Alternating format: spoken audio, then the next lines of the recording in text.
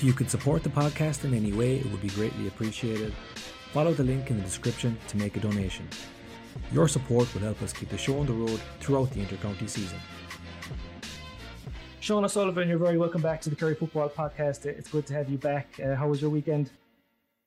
Weekend was good, Adam. Yeah, obviously long weekend. Paddy's Day on Friday.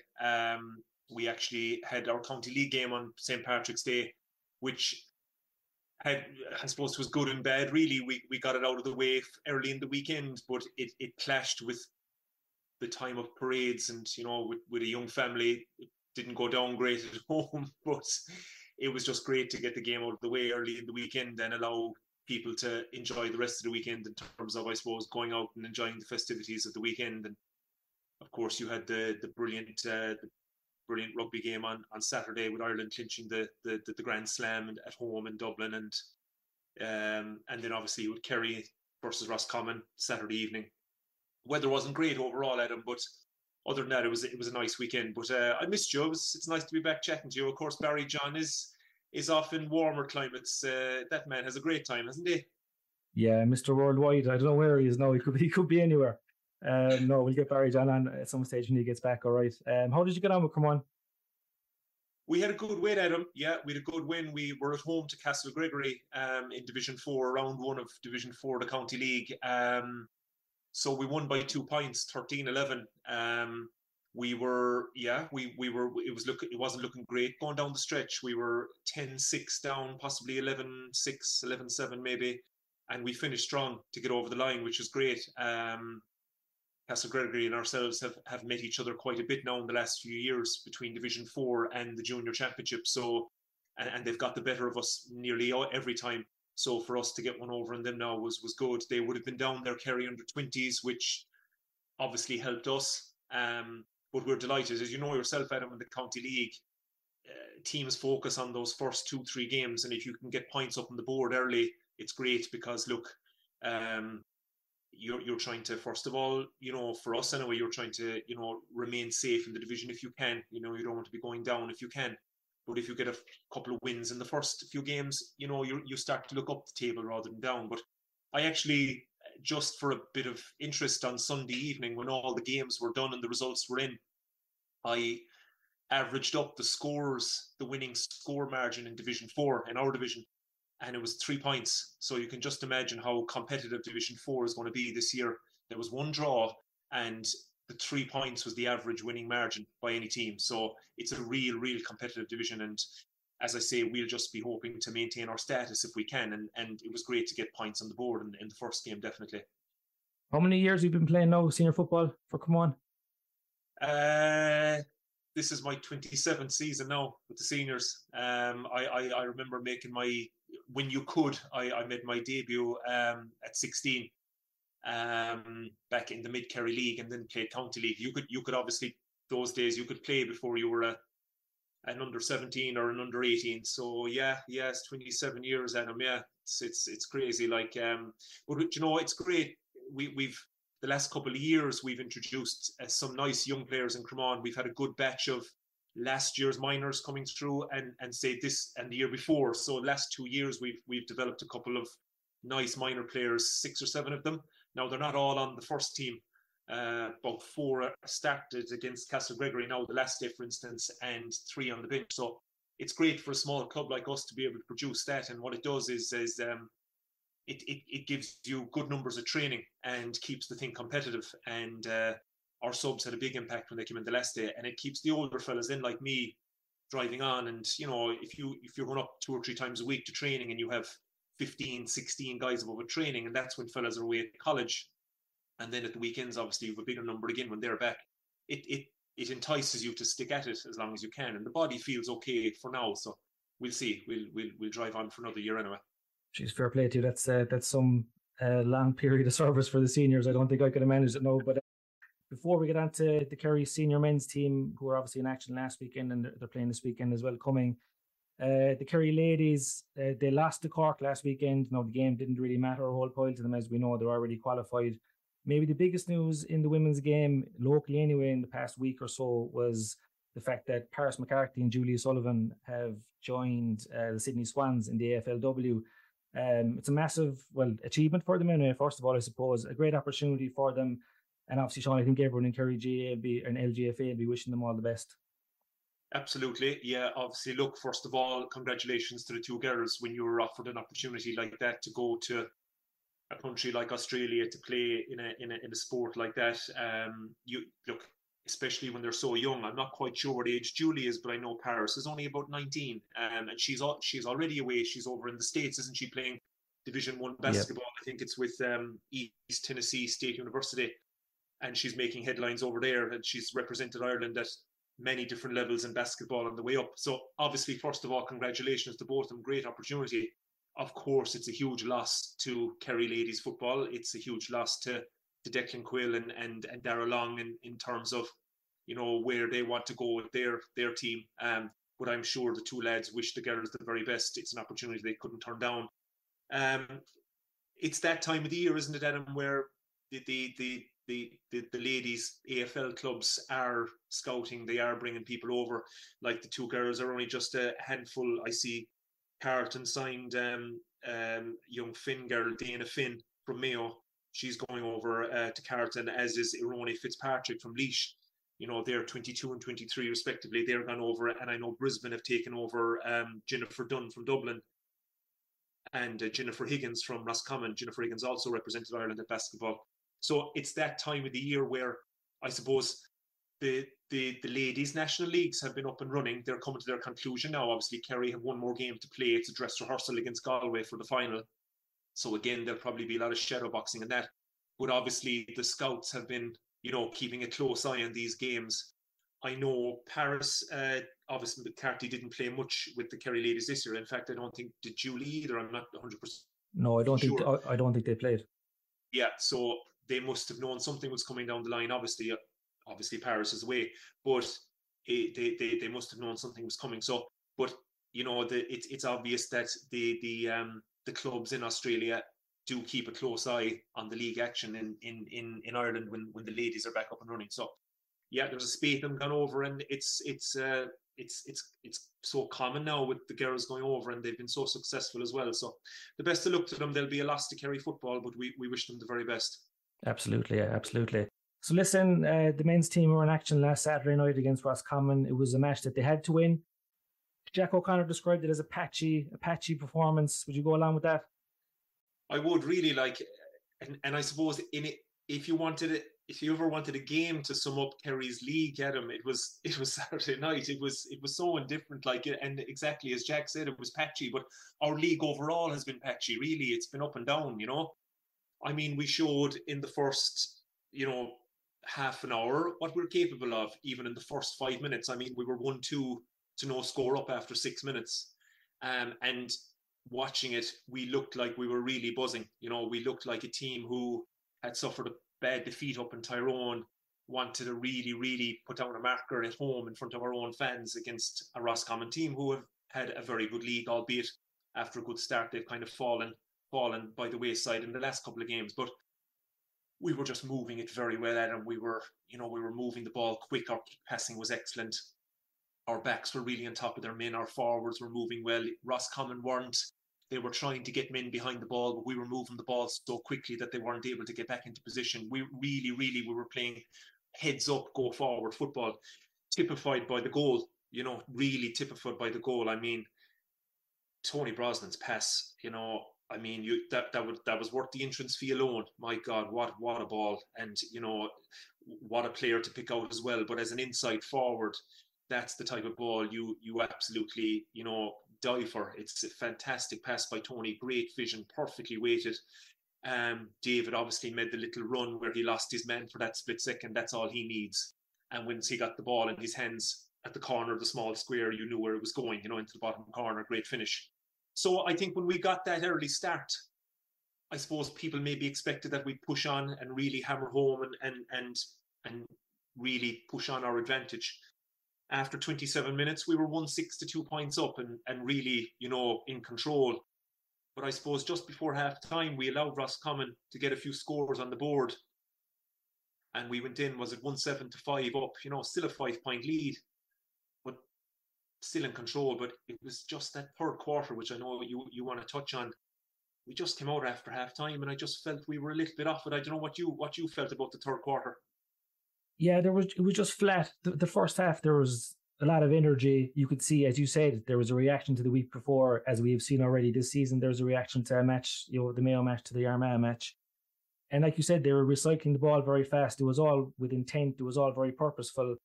The second half, then, it was just a lack of energy. It was the opposite. It was bad decisions were being made. There were 3 turnovers in the first 10 minutes of the second half. And it was just very uncharacteristic of the guys who turned the ball over. First of all, you had Tom Sullivan putting the skyscraper across the box. It was a hospital pass for David Clifford. I think he was actually looking for Tadhg Morley. If you watch the video back, Tadhg puts the hand up at the back post that he wanted up high. So I don't know, it was a bit ambitious either way. But that turned out to be a turnover and a score for Roscommon. You had Paul Murphy had a hand pass that went loose, and Roscommon went up and scored straight off it. Yep. You had Shane Ryan had an unchallenged kick from his hands out to the sideline to Graham Sullivan, went out over the line. That resulted in a Roscommon point. And then Graham Sullivan had the black card, which was just like, he'll know himself it was a bad decision. Like I think he gave the ball away initially, and then he kind of maybe was a bit frustrated with himself. You could kind of see it, and then he stepped in just shoulder to shoulder, and it was just that kind of tackle that there was nothing in it really, but letter of the law was a black card, and it just gave Roscommon oxygen, which being down 5 points at half time, all of a sudden they had a chance. They scored 3 points in a row, and Kerry had to go and win the match all over again. Yeah, exactly. And it was just our sloppiness really, and those turnovers that you point to, compounded in by Graham's black card.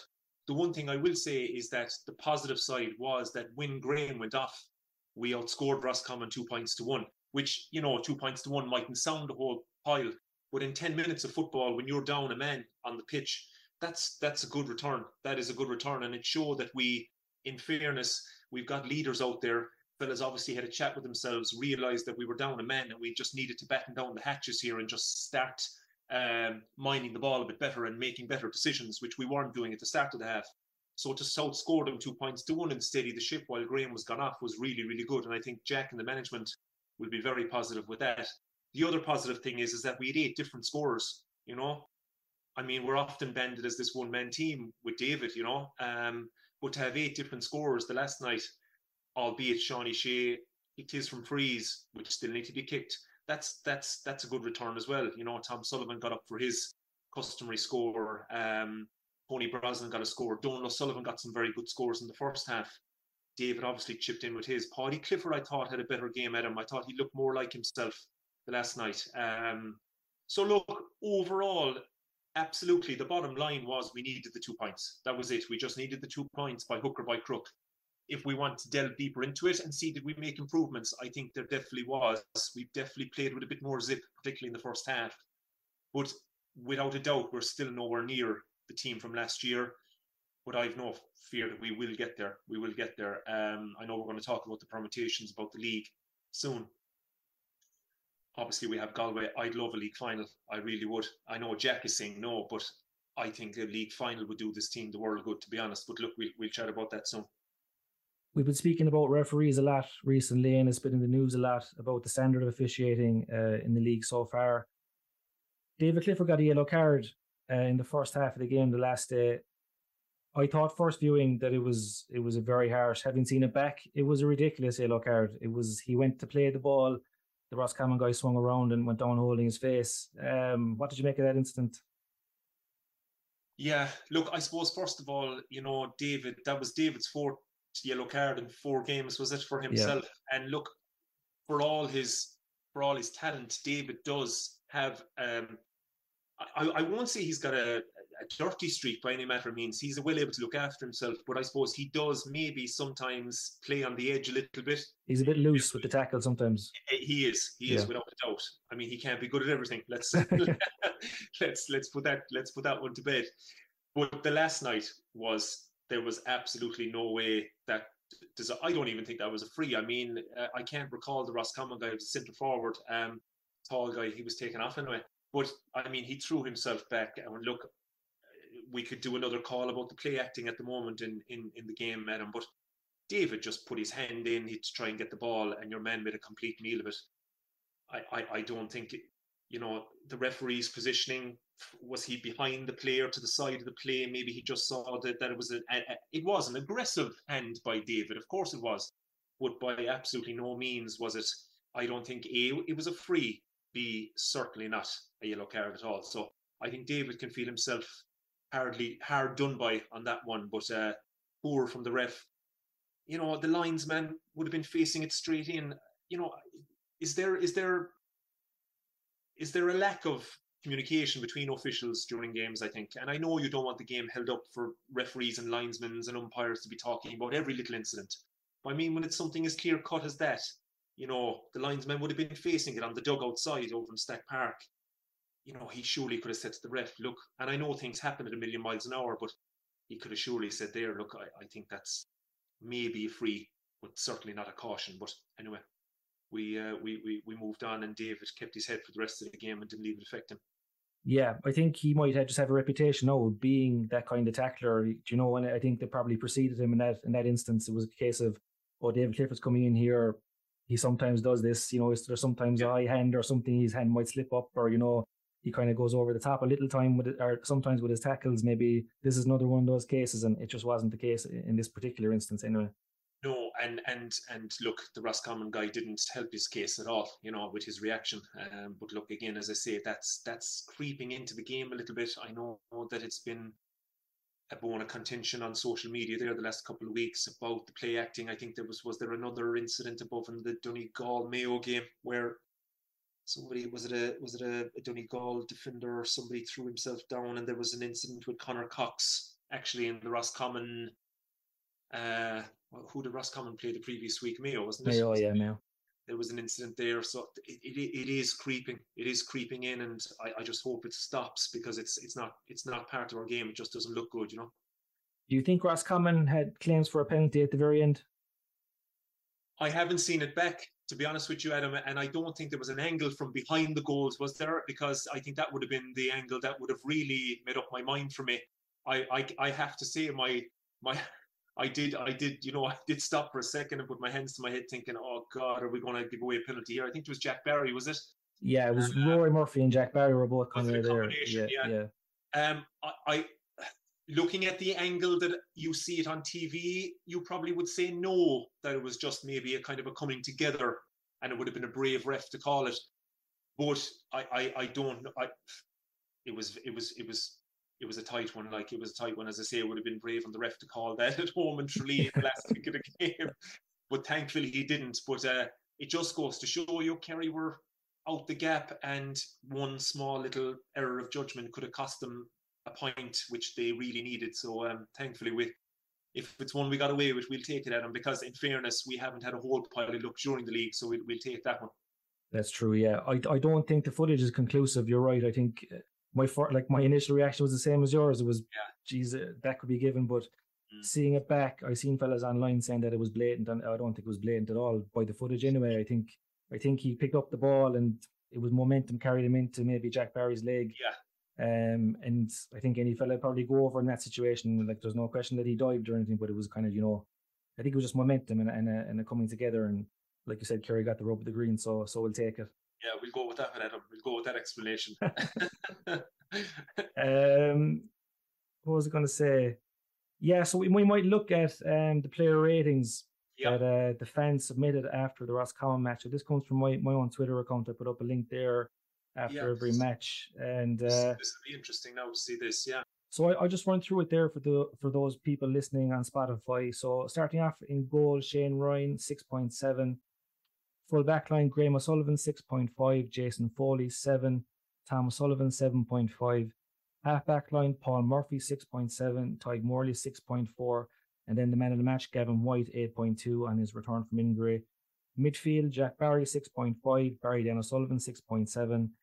Half forward line, Dara Moynihan 6.6, Shawnee O'Shea 6.4, and Paddy Clifford 6.7. And then the full forward line, Tony Braston 7.2, David Clifford 7.4, and Donald O'Sullivan 7. The best Kerry sub, according to the supporters, was Killian Spillane, who got a rating of 6.7 out of 10. Jack O'Connor got a rating of 7.0 for his efforts on the sideline. And then the best Roscommon player, according to Kerry fans, was a man from Kerry himself, Conor Cox, who got 50% of the vote. Any of those ratings jumping out to you, Sean? Yeah, obviously, look, before we get to the obvious one, the man of the match, I think Jason Foley, again, has been very, very consistent, Adam. I know, look, we've had some poor defeats in the league, but I think Jason can be very happy with his league. He's just growing and growing and growing every year with Kerry. As I said, the last time we did these ratings, he's your number 3 now, and that's it. He's the linchpin there of your defence, and he's just really, really good. He's just got that great burst of pace and that real tigerish and defender's ability to be there with his man, and if he doesn't win the ball, he's there right next to him, making it very difficult. So he's had a very good league. Tom Sullivan stands out again. I know he had that turnover we spoke about, that crossfield ball, which probably wasn't on, but other than that, Tom is just really safe on the ball. Very good defender and drives forward, kicks his score. Up on the other side, yeah, I suppose, look, the half forward line all averaging, they're around 6, Paddy 6.7, Shawnee 6.4, Dara 6.6. And they probably didn't set the world alight in terms of scoring, but they got through a pile of work. Dara Moynihan, I think now is probably, I suppose he's the front runner for that number 10 jersey. I know we got good news there from Jack earlier, or after the game, that Stephen O'Brien is coming back doing his own individual training, so hopefully he's on the road to recovery. But I think Dara's probably ahead there in terms of getting his hands on that number 10 jersey. Shawnee had a quite enough game by his standards, but again got through a pile of work. And I thought, as I said, Paddy was looking back to himself, worked fierce hard, was back defending and driving us up the field as well when he could. The inside line all played well, I thought. I thought it was a good night for Donald Sullivan. He probably faded in the second half, worked very hard in the first half, got some good scores.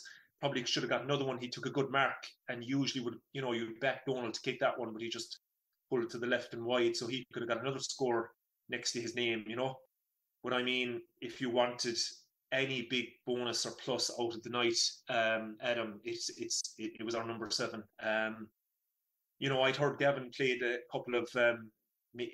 Did he play a half for Crokes in the East Kerry Super League just to get a bit of game time? And I thought, geez, that's great news. And then for him to be thrown in against Roscommon the other night, he was just fantastic. It was like he was never away, and I think he shows how important he is to that Kerry defence and to the whole team. Really, he's just a driving force. He's an absolute nightmare to mark. Like, I was a wing forward in my day, and my God, my stomach would be churning marking someone like Gavin White. Drove up the field, just was involved in everything good we did. And like, that's for a man who's just back, his first game back. So great to have him back. It was a big plus. Another plus was Diarmuid O'Connor coming off the bench. I know he didn't get a lot of game time the last night, but he looked good. Anything he did was good. I agree with your Twitter followers. Adam Killian Spillane, for me, was our best sub. He looked very sharp. I'm surprised. I might get your opinion on this. I'm surprised he hasn't seen more game time in the league, Killian. He looked extremely sharp when he came on the last night. Kicked a great score. What do you think? I don't know. Obviously, look, we're not privy to what's going on at training, but he looked very, very good the last time when he came in. Yeah, I'd be a big fan of his, and I think a lot of Kerry supporters would be big fans of his as well, just because whenever he does play, he seems to have an impact. I think what happened earlier on in the year, he played in McGrath Cup and he started against Donegal as well, and it didn't really go well for him. The Donegal game especially, kind of, I don't know, it just didn't fall for him, let's say, on the day. And like, we know how good a shooter he is and how deadly he can be. And he just looked a bit low on confidence for some reason. Maybe it just hadn't been going for him for a number of weeks. And I wasn't that surprised that he was taken out of the team. But I agree with you that he's definitely a weapon. If you can get him on any kind of form, like, he's guaranteed to score nearly when he comes on. Yeah.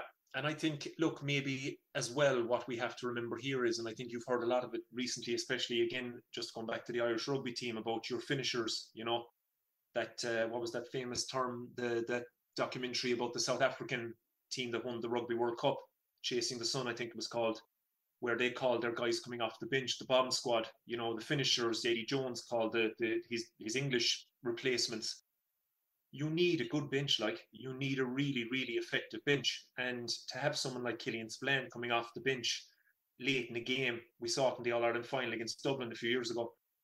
To have that type of guy coming off your bench. Now, Killian won't want to be a sub. Absolutely not. Nobody does. But Jack and his management team have to be able to look to their squad and their bench as well, because as we all know now, it's a 20, 21, 22 man game, and you have to have those potent finishers coming off the bench, and maybe that's a role that Killian Spillane is going to fill for us this season. But it was great to see him looking so sharp the last night. I was really happy for him. So hopefully now he's on an upward curve, and you never know. Does he get the start up against Galway? Possibly. If we make a league final, who knows? So maybe going from having an indifferent start to the season, all of a sudden you're coming to championship with an informed Killian Spillane.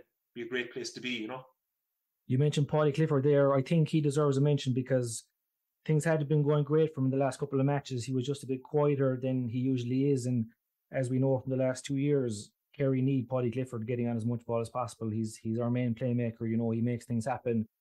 He didn't do actually loads of that the last night, but what he did is he got involved away from the ball and kind of cutting balls out and making tackles. And I think he kind of needed a game like that where he had a couple of big plays to kind of get him back in the swing of things. He kicked a very important point because that was just after the black card and Roscommon had just scored 3 points in a row. So Kerry needed a score and it barely went over. I think if that dropped short, it would have been actually a bit of a killer for Paddy, but it dropped over the bar. And hopefully that gives him a bit of confidence now because, as I said, like Kerry aren't the same team if Paddy's not ticking or if he's not playing well. Yeah, I actually gave a little fist pump when I saw that going over. Number one, from a team point of view, as you said, it was an important score and Kerry needed it, but two was for himself, And I think sometimes, Adam, if you came off the back of a few, I won't say bad games, there was no, like Paddy didn't stink the place out, it's just his high standards, he wasn't playing the way we've seen him over the last 18 months, for instance, I mean, he's an all-star, so look, he'll come good. But I think what he focused on the last night, and you're dead right, was he got back to doing the little things and the simple things, and he was doing them well. And you have to learn to walk before you can run. So he can't just go into a game and all of a sudden click his fingers and start doing those big plays as you spoke about. He got on his ball, he left it go, he worked hard for the team, he got back and cut out, made some interceptions. And all of a sudden, those little things he was doing well was building his own confidence. He was able to go up and kick his score.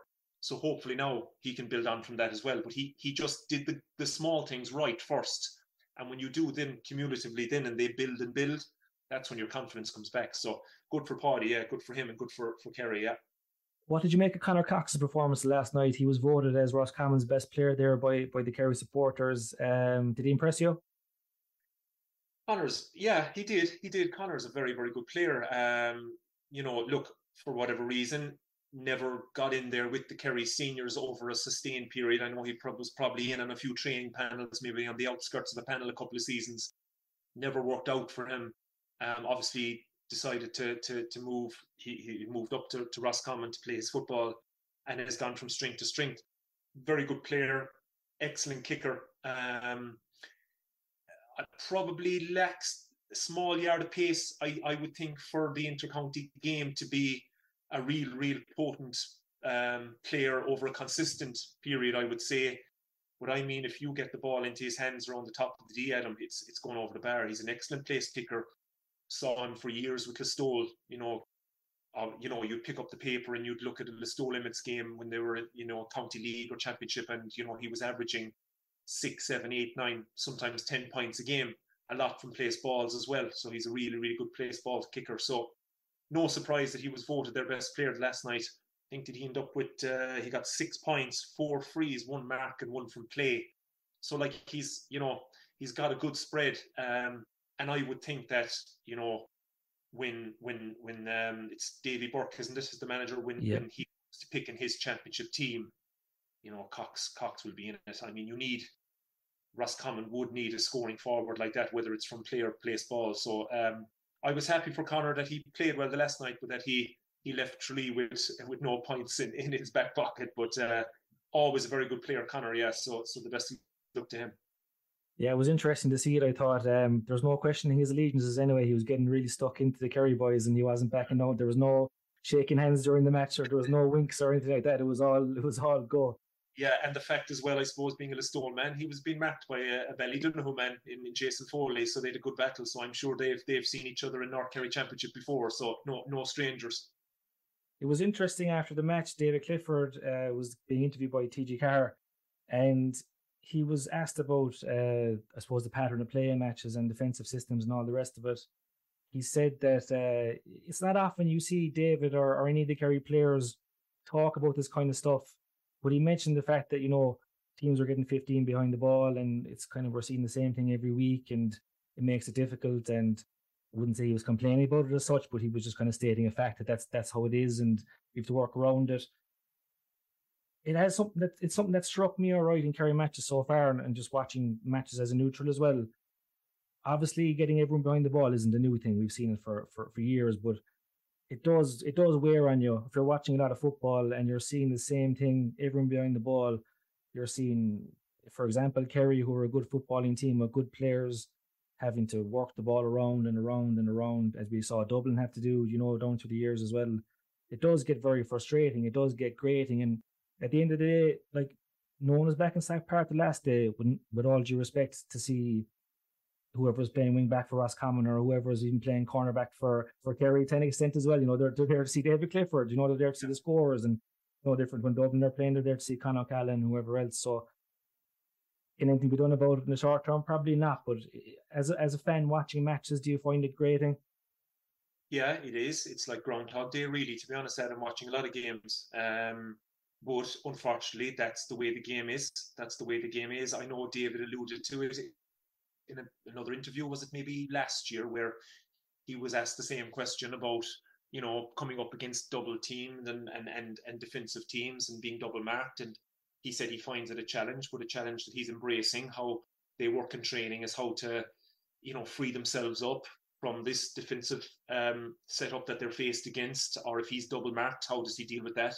And obviously, he made his comments last night about how it is the modern game.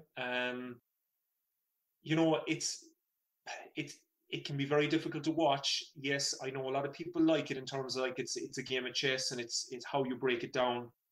We saw it, I suppose, to a real dour extent against Armagh, where Kerry had to be ultra patient. I don't think it was as bad the last night against Roscommon. I really don't. And I felt that actually, if Kerry had kept up the momentum of the first half and continued with the pace and with the kick passing they were doing, that they could have opened Roscommon up a lot more and a lot quicker. But against Armagh, it was crazy stuff. I mean, we were given every kick out and basically told, well, if you want to break us down, you'll have to work it from your own 21-yard line all the way down to us and see, can you break through? And that's a real conundrum. That can be really, really tough. But I just wonder, and actually this is I was listening to Off the Ball during the week, and Paul Galvin was on it. And I know you did a very good interview with Paul yourself, Adam, for the Advertiser. I read it. It was excellent. And I thought Paul made a very, very good point in that it could be the year where catch and kick can suit some teams. And he made a very good point in that defenders now are so used in training to, I suppose, defending as a unit, and dropping deep and double teaming and protecting their D and so on. That, the catch and kick, if you do it fast and from the right areas, could catch a lot of defenders out, because they're not used anymore to defending in one-on-one situations, or they're not used to defending a corner forward in space who's running out into space and, driving onto a ball and taking you on one-on-one. And I thought his point was very good, that the likes of Mayo, Kerry, Dublin, teams who can really, really hurt you because they've got very, very good inside forwards, the likes of the David Cliffords, the Conor Callahans, the Aidan O'Shea's now from Mayo, real focal points of your attack. If you can get your head up and play that catch and kick game with a bit of pace and a bit of intensity and a bit of real direction, you could catch defences out. Now it's trying to do it fast is your problem. Obviously, teams are, if they're going to allow you to kick out and drop back, then it's very, very difficult. But if the opportunity is there to do it in games, then those teams that I just mentioned, the Mayos, the Kerrys, the Dublins, they can hurt you because they've got the guys inside. But it's difficult to find the time and space to do that when you've got 13, 14 men behind the ball. I suppose the problem as well is that the fellas on the attacking side of the ball have been conditioned not to do that, not to kick the ball in. They're conditioned to keep the ball. So it would take a brave management team and a brave set of footballers to try that, wouldn't it? It would, and that's the thing. Like, are we coaching our players to mind the ball, keep the ball? Shift it down one side of the field, go down that corridor, come back out if it's not on. Let's change the focal point of the attack. Absolutely. And sure, there was me and you going on about Tom Sullivan trying to crossfield the ball and it going astray. But I wonder sometimes, do you have to err on the side of, is the reward bigger than the risk? And so what if it doesn't come off? It's that one time that it will come off that David Clifford catches the ball over his head and gets his mark, or comes down and takes on his man and buries it to the back of the net. That could be the winning of the game for you. Look, go back to the All-Ireland final against Galway, where we drove in 2 or 3 into him, and he went up and caught them as marks. So they were brilliant scores, huge scores in an All-Ireland final. We first of all, we backed our kicker. I think could have been Graham Sullivan on occasion, yep. Ty Morley maybe. And we backed David or whoever is in there to go up and catch the ball over his head. If David hadn't caught that ball against Galway and it broke down, so where's it breaking down? It's breaking down the top of your D, or the top of the opposition D. They still have to work the ball all the way back up the field. Surely you can get your defensive structures in place, get fellas tracking back. So you don't have to always, keep the ball safe. Sometimes the reward could outweigh the risk, but as you said, it'll take a brave manager to try that, especially in a big game. And you spotted as well when Tony Brosnan played that ball into Clifford last day. Just watching the replays back, Cliffy's trying to call Tony. He keeps trying to call him to say well done, to make sure that he got positive affirmation for doing that. Exactly. Now that's slightly different because it was a kind of backdoor pass that was slightly different. It wasn't just a lump the ball in top of him, but David Clifford obviously wants the ball coming into him. Obviously if he's been double marked, it's difficult, but every now and then there's no harm in doing it. Yeah, but that move, Adam, was like the perfect storm. It was like the perfect storm, and you don't see that you don't see that often enough now in games. It was the perfect storm of Tony Brosnan playing head-up football out around the 45-yard line, maybe inside it. Obviously, a really skillful player with a fantastic array of skills and set of abilities. But it also was the movement of David inside. Like, there's no doubt about it that when Tony got that ball in his hands, David's marker was right next to him. But the movement of David to feint one way and double back the other, knowing that Tony was just going to hit that ball right into space, you can't coach that. I mean, you can work on that in training, but I mean, you need a real skillful kicker out the field, and you need a guy with insane movement inside. Kerry have loads of that. Kerry have absolutely loads of that. They have Tony Brosnan out the field who can play that type of ball. They have Shawnee Shea can play that type of ball. Tom Sullivan can play it. And inside they have the likes of David. They have Donald Sullivan is a very good mover. Paul Ganey's back. Killian Spillane is a great guy to get away from a man. So it's just how often during a game can we find those little moments against a packed defence where you can create those small avenues of space. And when you do, going for the jugular. If Tony Brosnan's ball had been intercepted, the crowd would have probably groaned. Jack might have groaned maybe. But you know what? He tried it.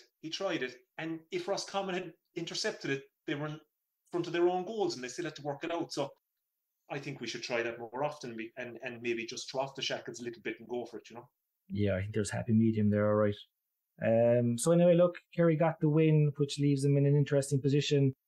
I'll just bring up the results from last weekend.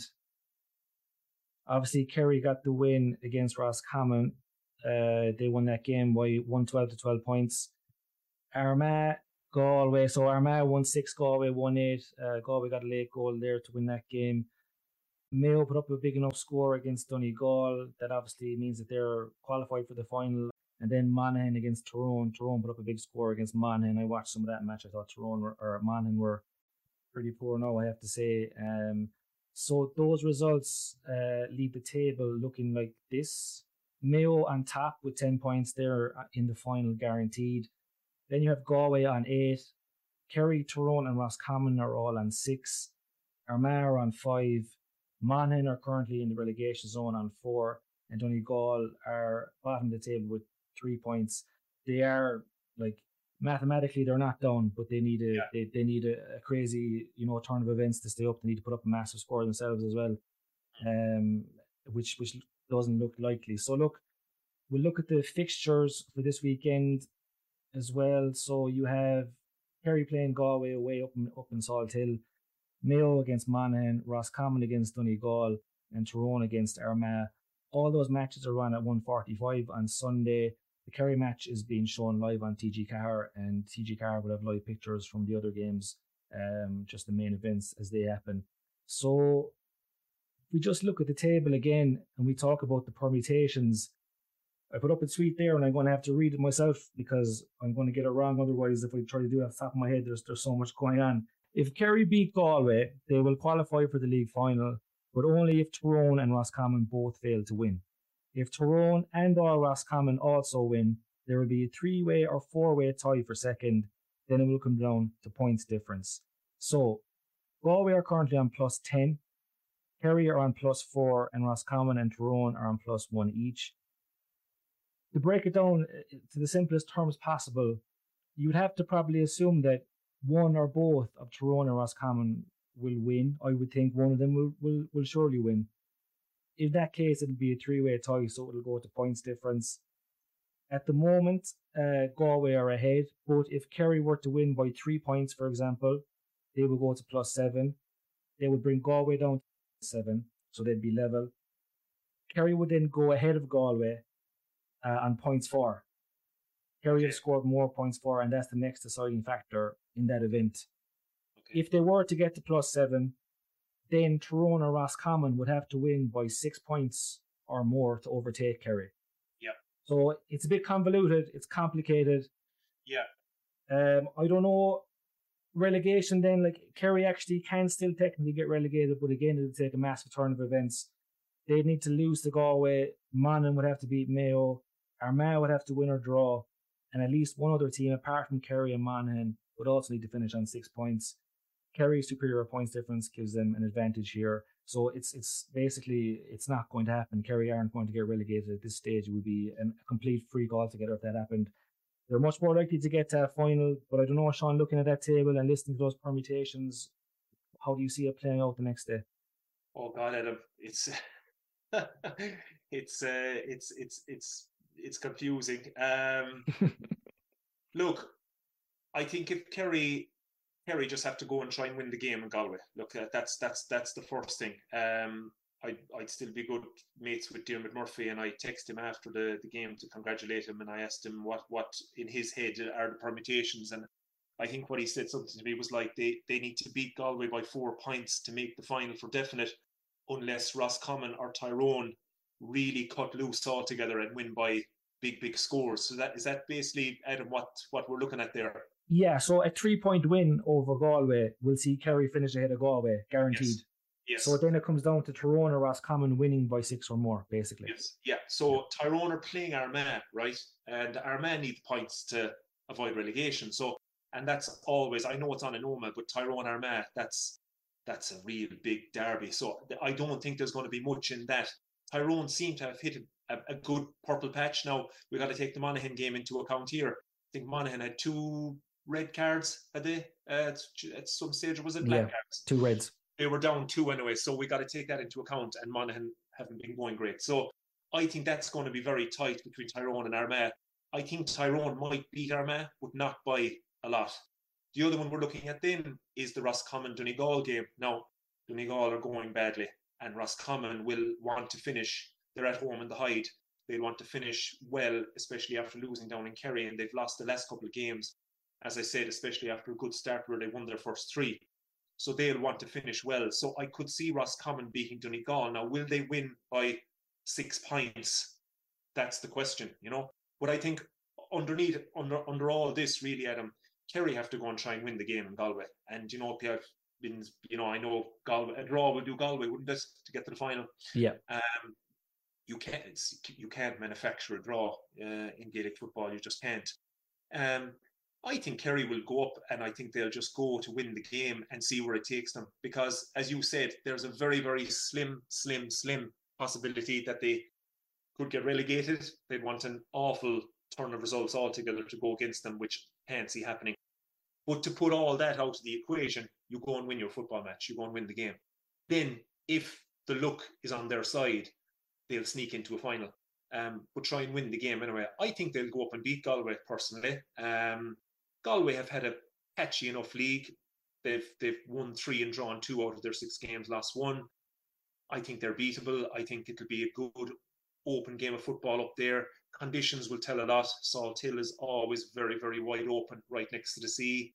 If it's a windy day, it could be a game of 2 halves.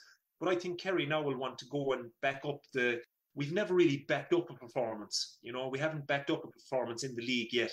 So we got a decent enough performance in Tralee Saturday night. Let's go up to Galway, back it up. Let's get a good win.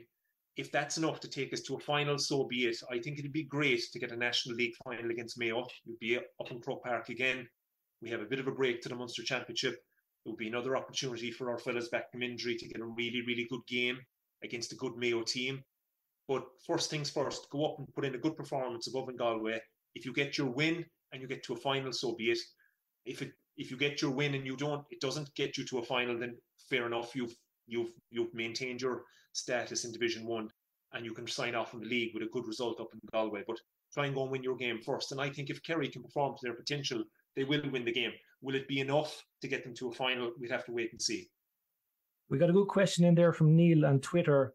He thinks that a league final would benefit Kerry, like you said there. And he said, or he asked the question, why is there a perception that Kerry don't want to get to a league final? Now, there's people talking that, or people saying that Kerry might be going on a camp, a holiday abroad, not a holiday, a training camp abroad in between the league and the championship. Maybe that's a focus for them. Maybe that'll be the kickstart of their season. But can you see any way that Kerry aren't at the moment thinking about getting to a league final? I think Jack has been a bit coy about it, Adam. He said after the win against Armagh, when they picked up that win, he kind of mentioned that we don't need to get to a league final this year. We just need to maintain our status. Fair enough. They've probably done that now with their win against Roscommon the other night. That's the first I've heard about a potential training camp. Possibly could be happening. So does that go into their line of thinking when it comes to the next day? Do they want to get to a league final, and does that jeopardize this camp they have lined up? I don't know. At the end of the day, it's a national final. It's the potential to get to a national final. The more times you play in Croke Park, Adam, the better. The more times you play against quality teams like Mayo, the better. So if they were to fall into a league final, I don't think they would be too disappointed. But at the same time, if they don't and they just maintain their status, they'll be quite happy. Our first ever podcast this year, myself, yourself, and Barry John, we kind of said Kerry would be happy with a mid-table finish. If that's where they finish up, then they'll be quite happy. We got another question in from Germanix on Instagram. Now, this is in relation to the structure of the league and feeding into the championship. It's a pretty big. That's a different kettle of fish that we might get into after the league is over, because it is kind of complicated and maybe a bit convoluted. But he asks, should Division 1 finalists qualify for the All-Ireland quarterfinals directly? As I said, it's a tough one to talk about because there's so many layers to the structure this year, and it's new to all of us. Just in brief, Sean, what do you make of the league feeding into the championship in the manner that it is? Do you think they've gone far enough with the restructuring of the championship? No, I think it's good. I think it's good, Adam. Yeah, because your league is a brilliant competition. It's let's be honest about it. It's a better competition than the championship when you think about it in terms of a competitive point of view. I mean, the Division 1, look at it. I mean, we are here on the last day, previewing the last day's games. They're all on at the same time, and there's something riding on every game. Do you know what I mean? Every team still playing on Sunday has something going for them, or they're trying to achieve something, and they could still do it. Some teams have a slimmer chance than others, of course, but they're still all riding. There's still something riding on every game. That's what you want. I remember playing the league was always, we used to look forward to it. And that's why I'm saying Jack O'Connor used to love getting to a league final. Now, look, this year might be different coming off the back of an All-Ireland win. He might have other things going on in his head. But I think it's brilliant the way your standings in the league now are going to determine your championship standings. I think they need to kind of integrate both competitions, because that league the league games are fantastic, and they're so competitive. Even down in Division 2, what a competitive division that is. Look at Louth. Louth have an opportunity to beat Dublin next weekend and come up to Division 1. Mickey Hart took them over when they were in 4. That could be a great story. Derry are back up to Division 1 next year. So I think our league is a fantastic competition, and if we can integrate that with the championship, brilliant. Your Instagram follower there that made the suggestion of having your 2 Division 1 finalists straight into quarterfinals. I wouldn't be 100 million miles away from disagreeing with that. It's another incentive, and it would give your league even more impetus to finish in those top 2 spots, and you're into a quarterfinal of the championship. Why not? I think they need to be looking at those things all the time, because your championship has gone a bit stale. And if you can do anything to really give that a little bit of energy and a bit of life, I'd be all for it. Yeah, I think it's not a bad idea. I think actually it might not go far enough. I think there should be more incentives to doing well in the league. It should be more based around the league. I think there should be more league matches and having that feed into the championship. I've been banging on about this for a while, but I think the provincial championships need to be moved. They're just not. They're not fit for purpose anymore. They're a byproduct of or they're from a bygone era, really, where teams were put together based on their geographical location rather than their ability. There's no real reason why Kerry should be in a competition with Waterford. No disrespect to Waterford, but it just doesn't make any sense. Doesn't make sense. No. I definitely be in favour of shifting the provincials, maybe even before the league, play them off as separate competitions, and then have your 2 actual functioning competitions feeding into each other in a meaningful way. But maybe it's a discussion for another day. Let's look ahead to the Galway match. Do you think Kerry will make any changes between last week and this week? I wouldn't say a whole pile, Adam. Who came off the bench that might, I suppose, look, I spoke about Killian Spillane. I think maybe Killian might get an opportunity. Be very hard to drop one of those inside guys, though. Donald O'Sullivan didn't do a whole pile wrong, kicked his couple of scores. Maybe Killian could slip in there. I think Tony Brosnan had a good evening. Obviously we're on about his assist to David. He kicked a good score himself. Maybe shooting boots weren't on 100%. So would Tony be under pressure? But at this stage of the league, like we spoke about this earlier on when we first got together for the podcast, Adam, we kind of said that come the end of the league, Jack and the management would be close enough to what they feel is their strongest 15. So if you're chopping and changing that constantly, you know what I mean? You're not really giving players a chance to settle. Will they chance Diarmuid O'Connor? Will they try him getting more game time under his belt? Do they start him? Do they maybe bring him on at half-time, or do they give him a little bit more time? That's one maybe to look at. In terms of the defence, I can't see that 6 changing for Galway. Even that 7. Let's throw Shane Ryan in as well. I mean, Gavin is back. Tyg isn't going to come out of 6. Paul Murphy seems to be settled there at 5. I know Graham had a difficult evening the last night with the black card, but other than that, he did fine. Jason is very consistent, and Tom. So I don't see the backs changing. The big 2 for me would be Diarmuid O'Connor and Killian Spillane. Would Diarmuid get game time somewhere in the middle of the field, either starting or coming on, and does Killian get a start inside in the full forward line? For me, they would be the 2 really that I could see coming in.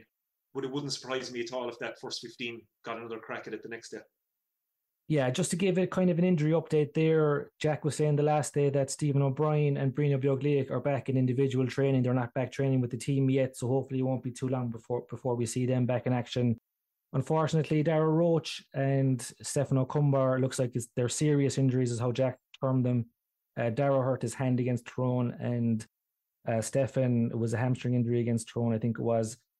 Stefan is a guy who's just has not been able to stay injury free for any period of time at all. And one of my followers there on Instagram, Stephen, he wonders maybe does he need a year with the club just to a different training load to get back into it, because he drew comparisons with Tommy Walsh when Tommy Walsh came back from Australia with injuries.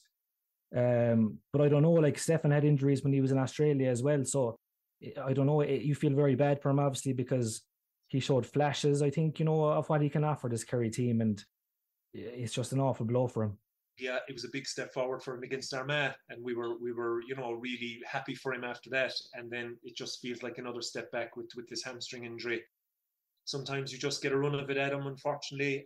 Look, at what I will say is he's still young. Yeah, your follower makes a good point. Would it be worth him going back, getting a bit of a run with Nagale in the county league? Maybe just get a bit of confidence back. I know a couple of players were released to play county league on Sunday. Guys that didn't get a whole pile of game time against Roscommon, fellas that didn't get any game time were released to play. So maybe, yeah, it's just a pity for Stefan. Dara Roach, that's a pity for him too. I know was it a wrist injury or something? He's had to get that sorted, so he's out as well. Paul Gainey is another one who's back as well. Adam, he came on for a small, brief period there against Roscommon. So again, depending on how far he's into his fitness regime and how he's moving at training, he probably wouldn't start, I would say, but you could probably see him getting a bit more game time as well, which is great. And it's good news as well about Stephen and Brian, particularly those two. They're going to be pivotal come championship, So look, that's just, I suppose it's just intercounty football. You lose two in Dara Roach and Stefan, and then you have news that Stephen and Brian are on the way back. It's just the way it is. Unfortunately, injuries are part and parcel of it, and it's unfortunate for the lads. But their loss is somebody else's opportunity, and unfortunately, when you've got huge competition in a panel like Kerry, it's hard to say. But the management move on, players move on, and it's all about the next game. And the management will look at the 30 players that they have fit, and they have to pick 26 from it, and on you go. Let's just take a quick look at the Galway team that played against Armagh last weekend to give us an idea of how they're shaping up. So in goal, Conor Gleeson, full back line, John McGrath, Sean Kelly, Sean Fitzgerald, half back line, Dylan McHugh, John Daly, Cian Hernan, midfield, Paul Conroy and Paul Kelly, half forward line of Matthew Tierney, Johnny Heaney and John Maher, and then a full forward line of Patrick Kelly, Shane Walsh and Carl Sweeney. Amongst the substitutes that came on for them were Robert Finnerty and Tom O'Culhan. Some familiar names there, obviously, from last year's All-Ireland final. What I think is interesting about this match is the two key matchups. So going into last year's All-Ireland final, we asked the question, who's going to pick up Shane Walsh, who's going to pick up David Clifford? In the end, it ended up being Tom Sullivan and Shane Walsh and Sean Kelly and David Clifford. Shane Walsh and David Clifford cut wreck, the two of them. They put up big scores, and that's not to criticise the two boys too much who are marking them, because they're obviously great footballers. Will they get another cut at it? Yeah, I would say Kelly will have to go on David. I couldn't see Patrick Joyce not having the confidence in the likes of McGrath or Fitzgerald to do the job. Would he maybe try John Daly back there? I doubt it. I don't think he'd want to take him out of 6. So I think he'll probably give Kelly the opportunity. Now look, it's going to be a different day above in Salt Hill the next day, Adam. It's not going to be the dry sod that was above in Croke Park last July, so I think, it could be a back's day.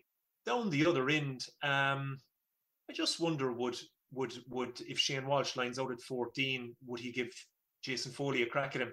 Jason is in a very, very good league, and free Tom up, to go and do his thing. So I think that'll be interesting. He might plump for Tom again, but I wouldn't be surprised if Jack backs Jason Foley to pick up Shane Walsh. Shane Walsh is only back. Remember, he went away for a while after Kilmacud's exploits in the club championship. I think he went off to Dubai in Australia for a month. I listened to he did an interview with the GA Social there recently. It was a good interview, actually. Not as good as this podcast, obviously, Adam. But he's only back, so still a fantastic player. So I think I wouldn't mind seeing Jason have a go at him and see how he gets on. The interesting one for me will be Finnerty. He came on at half time there the last day for Kelly, so I think you could see Finnerty starting, and he'll need minding. So that could maybe then sway Jacks to say, look, I'll leave Tom on Walsh because I need Jason for Finnerty. So let's see how that plays out. But if Finnerty starts, that could maybe sway his decision on that one. Yeah, that's a good point about Jason Foley, because he was marking Comer last year, obviously, in the final. Comer's not there. I think Foley was the natural choice for Comer in that match. So the fact that he isn't playing in this game it does free them up to do that if they want to try it out. So I think that's an interesting one. Midfield, Paul Conroy is a really important player for Galway. David Moore picked him up in the first half last year of the All-Ireland final. There's no more David Moore, and obviously, what do you think, Jack Barry or Barry Den and Conroy? Yeah, you'd probably be leaning towards Jack Barry, wouldn't you? Just for that bit of experience. Barry Den has had a decent league, in fairness to him, and he's sticking in there. You know, he really is. But I think the next day you probably would put Barry on him. Conroy is such a pivotal player for Galway. What a performer! What a consistent performer. Even in the latter stages now of his career, you know, he's still really, really, really good. But I would be probably thinking that Jack Barry would go there. Adrian Spillane, Adam, was he on the panel the other night? He didn't get any run. Was he on the subs against Roscommon? I'll have to double check that. Yeah, just give me 1 second. He's a guy. I'm not sure in terms of his injury situation. But he's a guy that could go in there now to midfield and really, you know, get stuck into Conroy or to sorry, the other one is Kelly, is it? Yeah. You know, I'm not sure where Adrian is at. He wasn't on the panel. He wasn't on the panel last weekend. No. Okay, so look, I'm not sure what the story is there. Is there an injury or what? But if he's back in the fold, he's a guy that could be. He may not start midfield for you, but what he could do is he could maybe come in as well, along with a Diarmuid O'Connor if you needed legs in that midfield department, you know. But I would think that if Jack goes with Barry Den and Jack Barry, which I probably would say he will, I'd say Jack will get the nod to pick up Conroy, I would think. Give us your predictions. First of all, are Kerry going to win on Sunday? And second of all, is it going to be enough to get them to the league final? I think they'll win. Adam. But probably not. I think they'll probably win a tight game. I think they'll have enough to win it. But they'll probably just lose out on a league final. I don't think they'll have enough to get over the line. It probably, you know, wouldn't be the worst thing in the world for them if they have other things in their mind. I personally would love to see them in the league final. I think it would be great, be a real bonus. But will they do enough to do it? Probably not. But I'd expect them to win the game. What I'd love to see Kerry do is, regardless of what happens, league final or not, back up the Roscommon performance. You know, okay, it wasn't brilliant, but just back it up, improve again, get another win, finish off the league with 2 wins, and see where it takes you. But it'd be just great to finish on a high in the league. If it's enough to get you to the league final, brilliant. If not, so be it. But try and finish on a positive. I wouldn't be super confident on myself just going by our away form so far this year. Obviously, Galway are a very good team on top of it, but it's just, it has been so patchy, to use Jack O'Connor's words. It has been so inconsistent. It's been lose, win, lose, win, lose, win. I don't know. I think it's going to be a tough game for Kerry to get over the line up in Galway. And I think the big factor is that, and we saw it in evidence the last day, you just wonder, are they all in on the league? And I think it's pretty obvious they're not. You know, I don't think their head's fully in it. If the manager is saying publicly that they don't need to win it, how does that affect your mentality? And what are they saying privately? I've no doubt that they're gunning for the championship, and I wouldn't by any means write them off to come out swinging when the championship starts. But at the moment, I don't know, you can't half want to win something. It just doesn't work like that. Like, you have to be all in. And they might get over the line because of their talent and because of their ability on a given day. But just on the balance of things so far, I'm not convinced that they're 100% gunning for it. And just because of that reason alone, and the fact it's an away match, and the fact that it's Galway, I think they might struggle. And if they do win, I can't see them winning by 3 or 4 points. I think it'll be a closer game. Yeah. I suppose, look at you going about the trends. They have to break it at some stage, I suppose. And the other thing is, look, Galway are going to be in the conversation come All-Ireland time. They're an improving team. They got to the final last year. So I think it'd be nice for Kerry to lay down a bit of a marker as well. So that's why I'm just leaning to them to winning the game.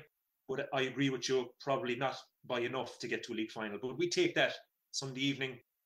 If we're talking here next week on the podcast, if they've done that, then I'd be quite happy. Yeah, absolutely.